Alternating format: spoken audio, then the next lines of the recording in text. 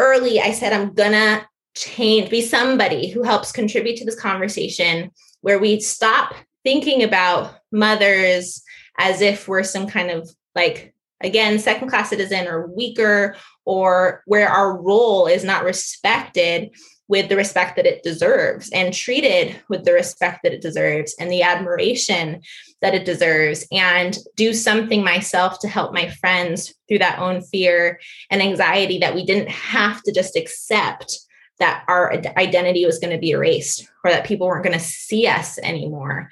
But that motherhood was a part of our identity if we wanted it to be.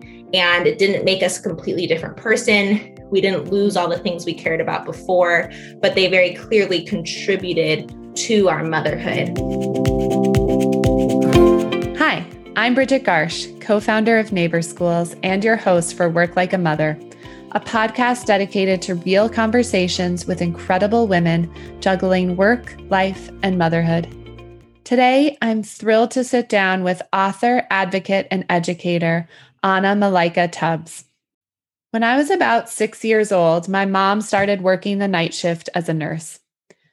I remember I didn't take it very well. Before she left, she would tuck me into bed at night and read me a story, but it wasn't enough. When she got up to leave, I cried, I begged, I screamed. All I wanted was her.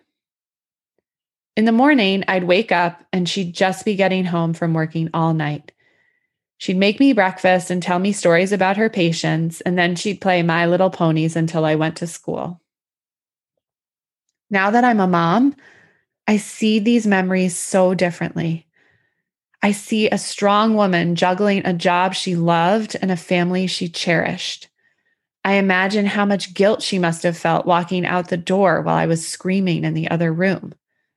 I wonder how exhausted she was when she put on a smile to play with me every morning.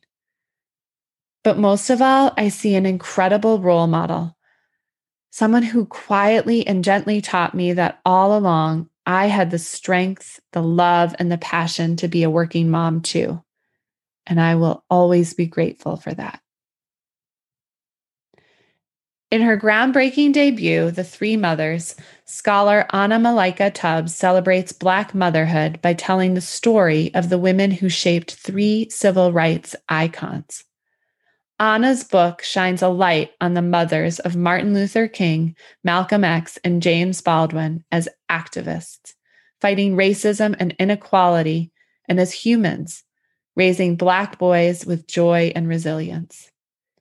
Throughout this journey of researching and writing the book, Anna herself became a mom, and she is a force. Anna connects to these three women through their shared experience as Black women, as mothers, and as humans. Well, welcome to Work Like a Mother. I'm so excited to be chatting with you. I cannot believe that you are moving amidst everything that you have going on. Thank you for having me. It's a lot going on, but it's a lot of fun. At the same time, we're excited for a new chapter, and it'll be exciting for our kids, especially a new place for them. So that's wonderful. And so you just mentioned kids, and I know that you had your son maybe is a little over a 16 year. months ago. Yeah, he's almost 17 months. Yeah. And then we have another one on the way in August. Oh, wow. Congratulations. Thank you. Thank you so much. We're very, very, very excited about it. How are you feeling?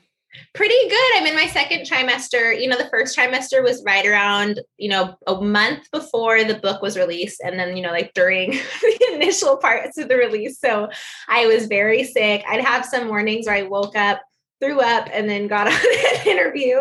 But that's normal. It's part of the whole process. And luckily, I think I have had two very manageable pregnancies, not too much to complain about. But your energy is completely zapped that first trimester, and you kind of forget what everyone says, what my mom always said, you'll forget. I was like, I'm not going to forget this. And then lo and behold, I did. I did.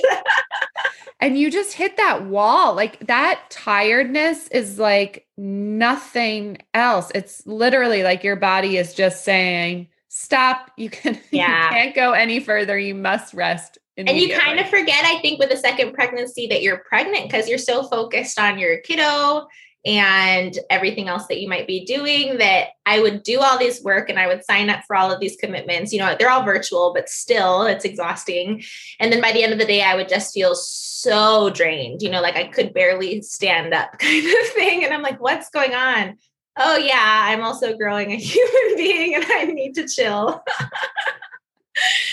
Wow. And so you just shared that remind me of the timeline of when did the book come out and you were in which trimester? First trimester. It came out February 2nd. Can you tell us a little bit about the book? Absolutely. So the book is called The Three Mothers, How the Mothers of Martin Luther King Jr., Malcolm X, and James Baldwin Shaped a Nation. And it's about Alberta King, Bertus Baldwin, and Louise Little, and telling their life stories even before their children were even thought of. I start from the beginning of where they were born and thinking about their communities and their background and their parents as well. And then we move forward into understanding how they formed their identities, their passions, their talents. So even early on in the book, if you're a fan of The Three Sons, you'll start to see how the mother's stories and their identities influenced what their children would become for the world. And then we only really get 2 chapters on the sons because the mothers are the stars of the show.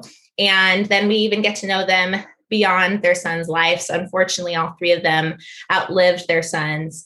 And I speak to their grief with that, as well as their perseverance in believing they still had work to do on this earth. How did you become interested in this topic? I started my PhD wanting to join other scholars who were addressing the erasure of Black women's stories. I was really inspired by Margot Lee Shetterly's Hidden Figures. And for those who haven't read the book, of course, the movie became extremely popular. But the way in which it not only changed our understanding of something in American history, but how we can think about the United States today. And you also had to think about, it forced you to think about the strategy behind keeping these stories kind of hidden and locked behind closed doors. Why would we keep this really magnificent and brilliant story about these talented Black women from public knowledge? And so I wanted to go finding other hidden figures. That was my initial inspiration. And unfortunately, that left me a huge landscape to choose from. Black women are often erased, often unrecognized, often uncelebrated for the incredible feats that they're accomplishing, not only for our families, but for our country.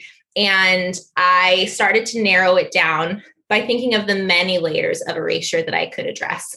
So one of those came definitely in the civil rights movement. We so often speak about this part of American history from the perspective of male leaders. There's a lot more written about the male leaders of the movement than anybody else. And so I knew I was going to do something around the civil rights movement. Then I started to think about roles in society that are overlooked, underappreciated, who require and I think deserve much more celebration and credit. And of course, motherhood came to mind. And this was before I was pregnant with my son, before I was a mother myself, but something that I just always recognized. My own mom often said to me, when women and mothers are doing well in a community, that community will do well. But if their needs are being ignored, if they are not being given the support that they deserve or require, then that community as a whole is going to hurt. And so I think probably because of how much she taught me, it was always at the back of my mind. And I'm always about highlighting women and thinking specifically about Black women's stories. And so I knew I was going to do something around motherhood and the civil rights movement. And then I finally narrowed it down to these 3 because Alberta, Bertus, and Louise were all born within 6 years of each other. And their famous sons were all born within 5 years of each other. So then there was this really cool timeline and these intersections in their lives that I could speak about, where I was going to present world history through the eyes of these 3 incredible Black women. You write in the final, pages of the book that it is only a disservice when we hide ourselves, when our children do not know what we have gone through and how we survived it, when we allow others to define who we are.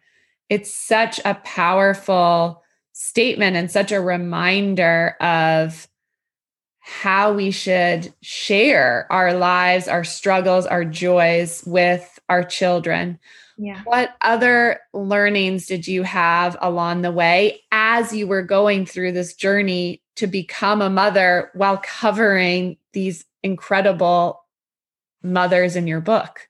Yeah, that was definitely number one in terms of the fact that I think so many moms feel this need to come across as if we are superhuman or as if we don't need the same attention as other people do, or that we don't need to be celebrated or given credit. We want to kind of take a step back, or because that's really what society has told us to do. They, in many different ways, we're told, okay, women, like this is kind of like a second class role. And you should be proud of the fact that you're just in the background, like holding everything up without being celebrated.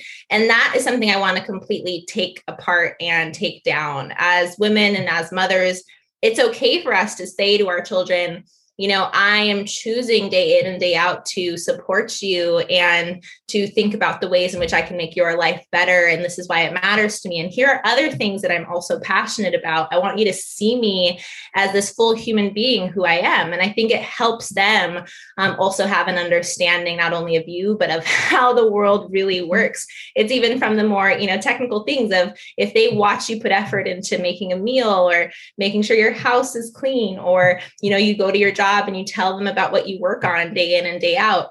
Or even if you stay at home and you want to just tell them what you care about, what you dream about, what you're passionate about, then they say, oh, okay, the world doesn't work where there's some like magical person that suddenly is just like everything is picked up and there's like a meal on the table, because how are they themselves going to become adults or even have an understanding of the world? So even on that end, it's really important. And especially when I think about communities of color and groups who have been marginalized and how women have carried the burden of that, very specifically in Black communities, it's important for all of us who have come after them to know how they not only survived, but found joy in their lives. And we want to humanize them in that way as well. And so as a mother, it's been very important to me. I mean, my son is very young, so there's not much understanding he has, of who I am as a person quite yet. Mm-hmm. But it's crucial that I want him to grow up knowing my mom had a really big influence on my life. My mom is someone who is powerful and who is strong. And through her caretaking capabilities for me, as well as through her passions for everything she does, even outside of nourishing me, she formed me as a person alongside my father. And so I think that is something that I carry with me each step of the way. And my partner and I speak about that, the way we are showing ourselves to our child. Mm-hmm. It's important. It's just important not only for our own happiness, but I think for his as well. And I think he'll have a better understanding of humanity. And I think it's something that these three famous sons gained in terms of understanding their mothers. Their mothers were very open and very vulnerable. Their children saw them cry, their children saw them worry, their children saw them celebrate. And I think as much as they could have been celebrated even more within their families, what I found was that it was clear that they were important and they had important contributions to make. It was more in history that we erased that part of the men's stories. And as you think about your own life, what are some of the lasting lessons that your own mother taught you? So many. I mean, my mom continues to teach me day in and day out, especially as I became a mother myself, and she came to spend time with me before my son was born and several months after. But I carry so much of here are some tangible things that she did. When we were little, she always made sure that we thanked her for things. And we kind of make fun of it now because we didn't really see our friends' parents do this. But my mom was very clear that if, she drove us to ballet practice, there needed to be a moment where we said, "Thank you, Mom. And thank you for driving me here." Because she said, I could be doing something else with my time. I am your mother. I want to give to you. Of course, it wasn't necessarily your choice to be born, but at the same time, I'm doing what I can. And I'm thinking each day in and day out, how I can help you on your own journey. And so I don't have to do any of this. She would always say that. So you have to at least acknowledge that I've done something for you and thank me. So in our family, there's constant thank you, thank you, thank you. And it's a back and forth. It's the same. If we would do something to help her, she would say thank you and acknowledge that effort. And it was such a small thing that didn't cause any pain for us. But from the very kind of early stages of my life, I was aware that my mom was a human being. She wasn't a superhuman who was performing these magical works and had this capability that nobody else had to get things done. Instead, we acknowledged her constantly. So that's something that I definitely carry with me. I also was incredibly inspired by the fact that my mom herself is not a Black woman. She's a white woman. And she still was very aware that my life was going to be very different than hers. She was aware that her children were going to be seen differently, treated differently.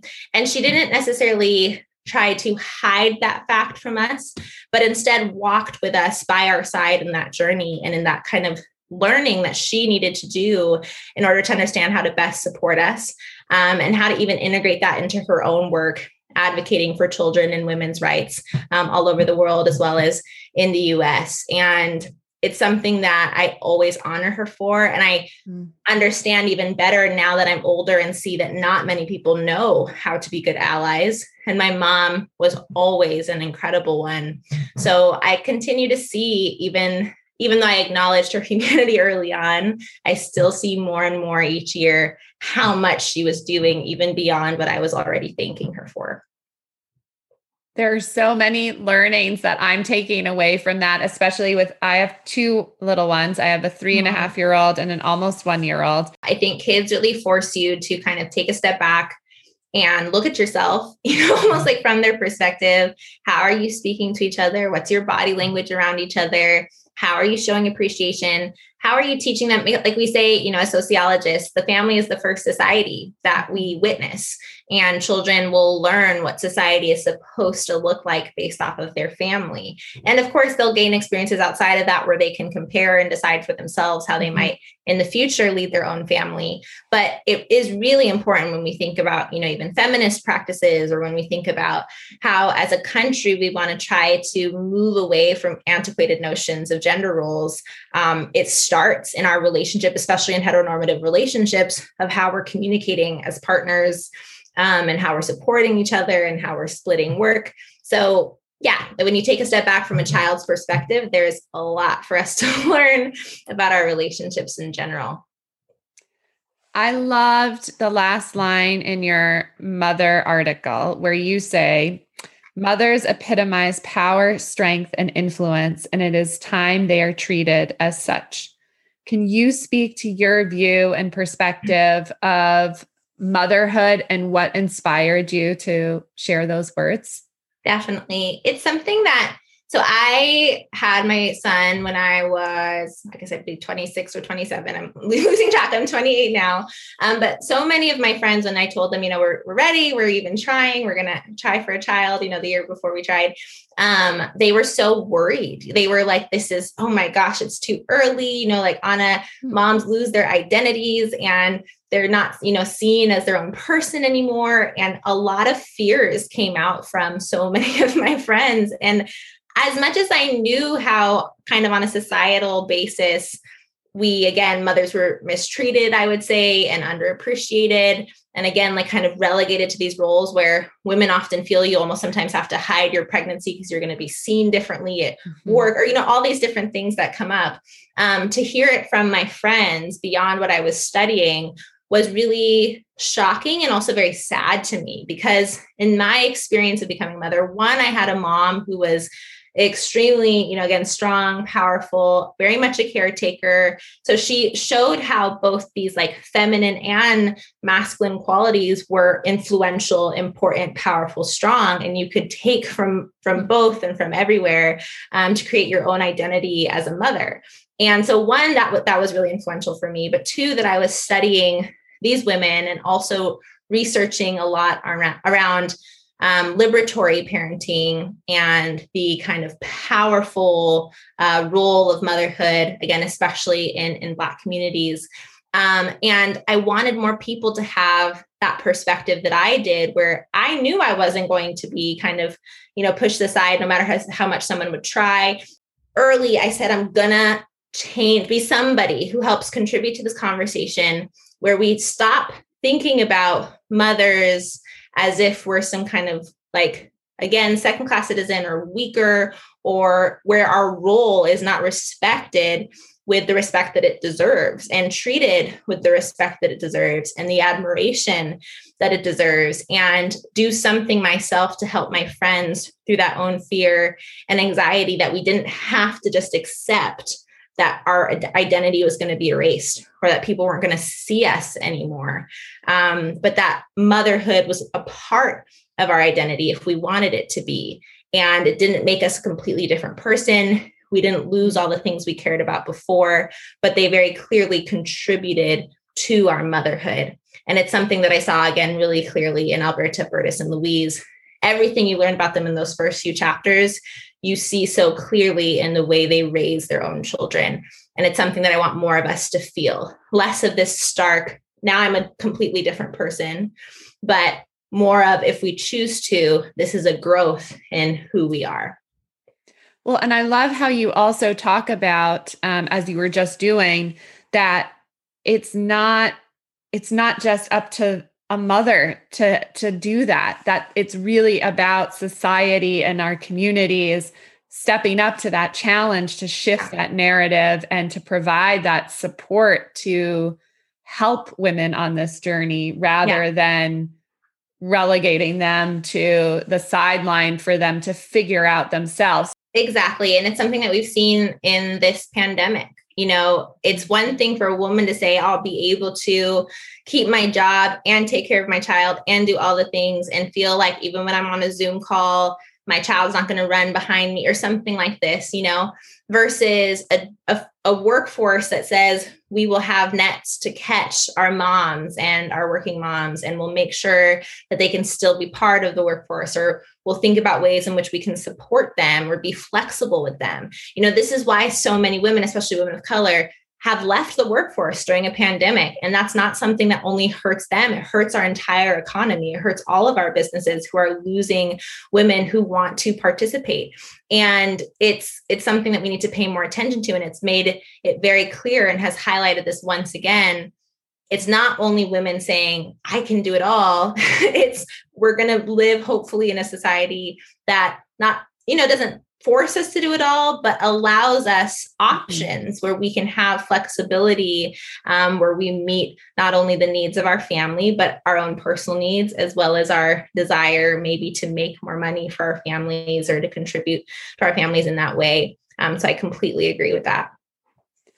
I cannot fully imagine being the book, being pregnant, having a toddler, moving.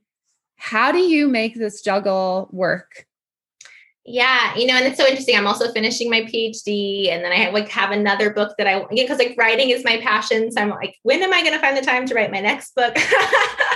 But for me, there's a couple different things I could say that. One is I take it day by day. I try to remember that a lot of the deadlines, I have a privilege that I can make money with my writing, and so many writers can't say the same. So it's something that I definitely have to acknowledge. I'm at a point now in my career where I get to choose when I will and will not work. And that's really something that's huge. When I had my son, I was able to take at least 3 months away, and things were still happening on my behalf. We sold the foreign rights to the book, and that my agent was doing all of that. So it's something that for me is definitely a privilege I need to acknowledge that so many of us do not have in terms of nets that support us and that catch us. But it's also really difficult for me now because I have these competing desires of what I want to do with my time. I absolutely love spending my time with my son.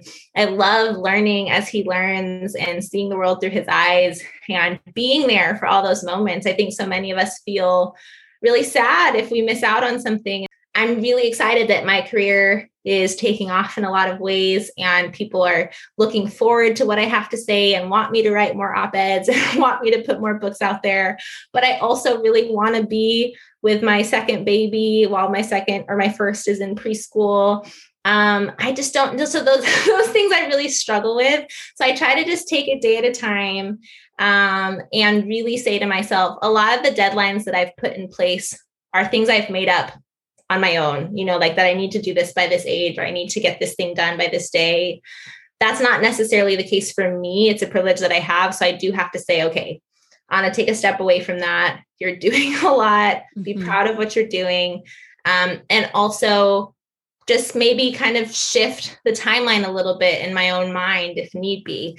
But then secondly, I also ask for supports when I need it. And I have another privilege that I spoke about in that article that you mentioned, where I have a community around me that supports me. My husband is very supportive.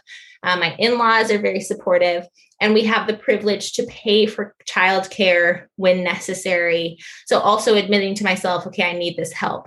So then I think about how those privileges should translate to something larger. All women should have these choices, this flexibility, this, access to quality childcare. It should be universal. We should have this base income. It's something that my husband talks a lot about as an advocate for universal basic income. So it's really, in my mind, I think about the privileges that I had in my son's first 17 months of life and how we translate that to something larger. Because I know how hard it is for me to have these competing desires, but I also have all of these supports in place. So I can't really almost fathom how difficult it is from others who have the competing desires without those supports in place. So it's something that I want to translate from my experience to help make that universal through policy. Wow. That is really remarkable how much not only you've been able to think about your own experience and the challenges and the rawness, right? In what you just shared, that you haven't figured it all out and you're still taking it day by day and learning as you go, but to take those learnings and to think about how they expand broadly to all mothers is really remarkable. Oh, thank you. How do you manage it? How do you balance it all? Your answer really made me reflect as well. And when I read your article about my privileges, I'm so fortunate to be able to afford childcare, as you were just saying. We share a 2-family house with my in-laws. So we have a tremendous amount of support. I love that. I mean, it's something, even what you're describing is how a lot of other communities work abroad. I think about Ghana. My dad is Ghanaian, and we visit at least once a year. And this is really what it is. It's this like village. When we say it takes a village to raise a child, that's not just a saying. It's everybody's participating and we're helping. So the burden doesn't just fall on one person. That's a very kind of Western practice. And I think as Americans, we've made that even more so because we're very individual. We're very, any person can have the American dream, and like work really hard for that despite whatever's, acting against them. But that also puts all the pressure on that individual. Mm-hmm. It's never about what are the supports in place for all of us to be able to achieve the American dream, and having a community of loved ones around us. That's really normal. But a lot of moms in the US feel like there's something wrong if I say, hey, mom, or hey, mom-in-law, can you take care of him for the day? Because I just want to sleep, or I just need to go to yoga or something like that. Or I have some work that I need to get done. Whatever the reason is, we feel a sense of, but this is my child and I should be able to take care of them. And it's so liberating to say, this is our child, this family's child, this community's child. Let's all contribute so that I'm not running on fumes. I think that's so true. I just was speaking to another mom who is moving in. They're moving into like a multi-family house with 2 of their friends who also have kids the same age. And because they are building this community and realized how they all don't have family nearby. And so they said, we're going to create this opportunity where we can share the workload, where we can share, the joys and the challenges and all of that together. And it was this eye-opening moment as she was explaining it. And I was just thinking to myself, why don't we do that? Why don't we? There's so many places where, instead of the notion of you need to move out and find your own home, you build another unit onto the building. So I think especially, my mom spent a lot of time doing work in Kuwait. And when I would visit her, we would meet families who she worked with. And this was the model. It was like you started with this plot of land. The initial kind of family unit had this house, and then their children would build onto the house. You have these like beautiful, huge mansions where generations of families families live together, and there's always somebody to support. And it's really great for our children to learn from their grandparents. There's all of this knowledge that they're gaining, and it's healthy for grandparents. There's, a lot of studies that say that they'll live longer if they're communicating with children in their lives. So it's just good all around. And if you think back to your pre-mom life, to your pre-mom self, what advice would you give to that woman? Oh, goodness. I think it's something that a lot of moms say, but it's like, you have time and you're not as busy as you think you are. But mainly because we all think we're so busy. There's like this obsession of like, I'm so busy and I'm so stressed and I'm so tired. And now when I, even talk to my friends who don't have kids, I don't say this directly to them, but you have to kind of laugh about it because they're like, oh, I don't know. Like I'm balancing all these things. And you're like, you have no idea what balancing is until you're running after a toddler while also trying to do your work and do the things that you care about, et cetera. So that's one thing I would say, kind of just like enjoy that individual time that you have to just kind of sit and even, drink a cup of coffee without someone trying to put their hand in it. But also just to, I think I'm really happy also with how my partner and I communicated around when we were ready to have a child. I think a lot of people feel like it's just some kind of milestone that they need to hit versus it being something that we, as a family have decided, or even a woman on her own decides, I want to be a mother now because of whatever reason we have, versus it being, it's just now time, like we're married. Okay. And now we need to have a child. Like, let's check that off the list. And my partner and I had a lot of time together before we started to even talk about it. And as much as we're young, some depends relative. Some people say we're young, whatever. We had time to think about it and we felt very prepared for that decision. So I'm grateful for that because again, it's not always something that everybody feels that they're kind of allowed to have a conversation about. Versus just feeling obligated to move on to whatever the next step is. And I think for me, had it not felt like my choice and I'd decided this was my time, as wonderful as motherhood is, of course, it's also very difficult. It changes so many different things.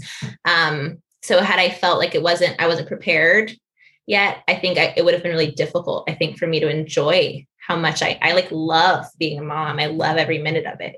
And I just think that a lot of women, unfortunately, don't have that same experience. It's something also that just isn't talked about, right? I feel like there's probably a whole commentary about how people don't often talk about the challenging parts of relationships overall, but some of these big decisions and conversations, it's not something that's discussed. What did those conversations look like for you? And my partner. We talked about some of the things. One was that we would have money and what we needed to take care of our child. I had no idea what I was going to feel like in terms of how much time I'd want to spend with my child. So I was very realistic about that as well. I was like, I may want to take some time off and just be with our kiddo, but I may also absolutely hate being alone at our house with a child. And I need us to have a budget for full-time childcare if I decide that I don't want to be at home all day long. And, I read a bunch of different stories of different experiences, and I'd also witnessed it in my family. My mom was somebody who never wanted to give up her work. She wanted to continue working and kind of go back to work as quickly as she could. And mainly because she saw as her career and everything she'd built up as a lawyer, that as a woman, so many people had told her, you're not supposed to be a lawyer. And when she got pregnant, it was this, all these pressures that she felt. So she was like, I need to get back as quickly as possible kind of thing. My sister, on the other hand, my older sister is 10 years older than me, is also a lawyer, very brilliant, very smart. When she had her first child, she said, I love motherhood so much, I'm not going back to work. And so she decided, I'm staying home, and now has her 3 kids and absolutely loves it. And so I had these 2 examples already in my own personal life. I was just like, I don't know which one I'm going to be. So we need to be ready either way. And for me to remind myself of the things that mattered to me before I even became pregnant. So getting my yoga practices in, throughout the week, and making sure I had time to write. So prioritizing those things so I didn't find myself later feeling like I'd lost things along the way. And then saying very directly and saying to my partner, like, and I mean, it shouldn't have been a surprise to him because I am like very, feminist and forward in so many ways. So it really felt just more like a growth of a general part of my identity where we're going to do things as much as possible equally. We're going to talk about ways in which we can balance things out. And I think, especially in heteronormative relationships, men need to have that mentality going into it so that they're not shocked or surprised when they're being called upon. And a reminder that, again, I'm going through so much that you will never be able to do with me, or you can't be pregnant with me. You can't push a child out of your body with me. But what can you do to constantly support me so I don't feel alone in this experience? And those conversations were crucial. Wow. Well, I could talk to you forever. I have learned so much in our conversation. You've made me just think about things so differently as well. And really given me this sense of pride and accomplishment that I don't think, at least for me, I always think about, right? I don't think about all of those moments of motherhood that are noteworthy, even if they don't feel like it, especially in the moment. Yeah. Well, thank you. You've given me a lot of inspiration for more op-eds I want to write. Well, I cannot wait to read it when you write it. And I wish you a easy delivery. I hope the rest of your pregnancy goes well. And I can't wait to hear about the arrival of your newest edition. Thank you. Work Like a Mother is produced by Neighbor Schools. Neighbor Schools is a startup in Boston that I co-founded in 2018 to help parents find daycare. As a first-time parent, finding childcare can feel scary and intimidating. At Neighbor Schools, we help you find daycare you'll feel really good about so you can go back to work with the peace of mind that your little one is getting the socialization, support, and stimulation they need to learn and grow. We've helped thousands of moms and dads figure out the daycare search. Check us out at neighborschools.com, and when you get in touch, mention that you discovered us on the podcast. Thanks for joining me today. We'll see you next time.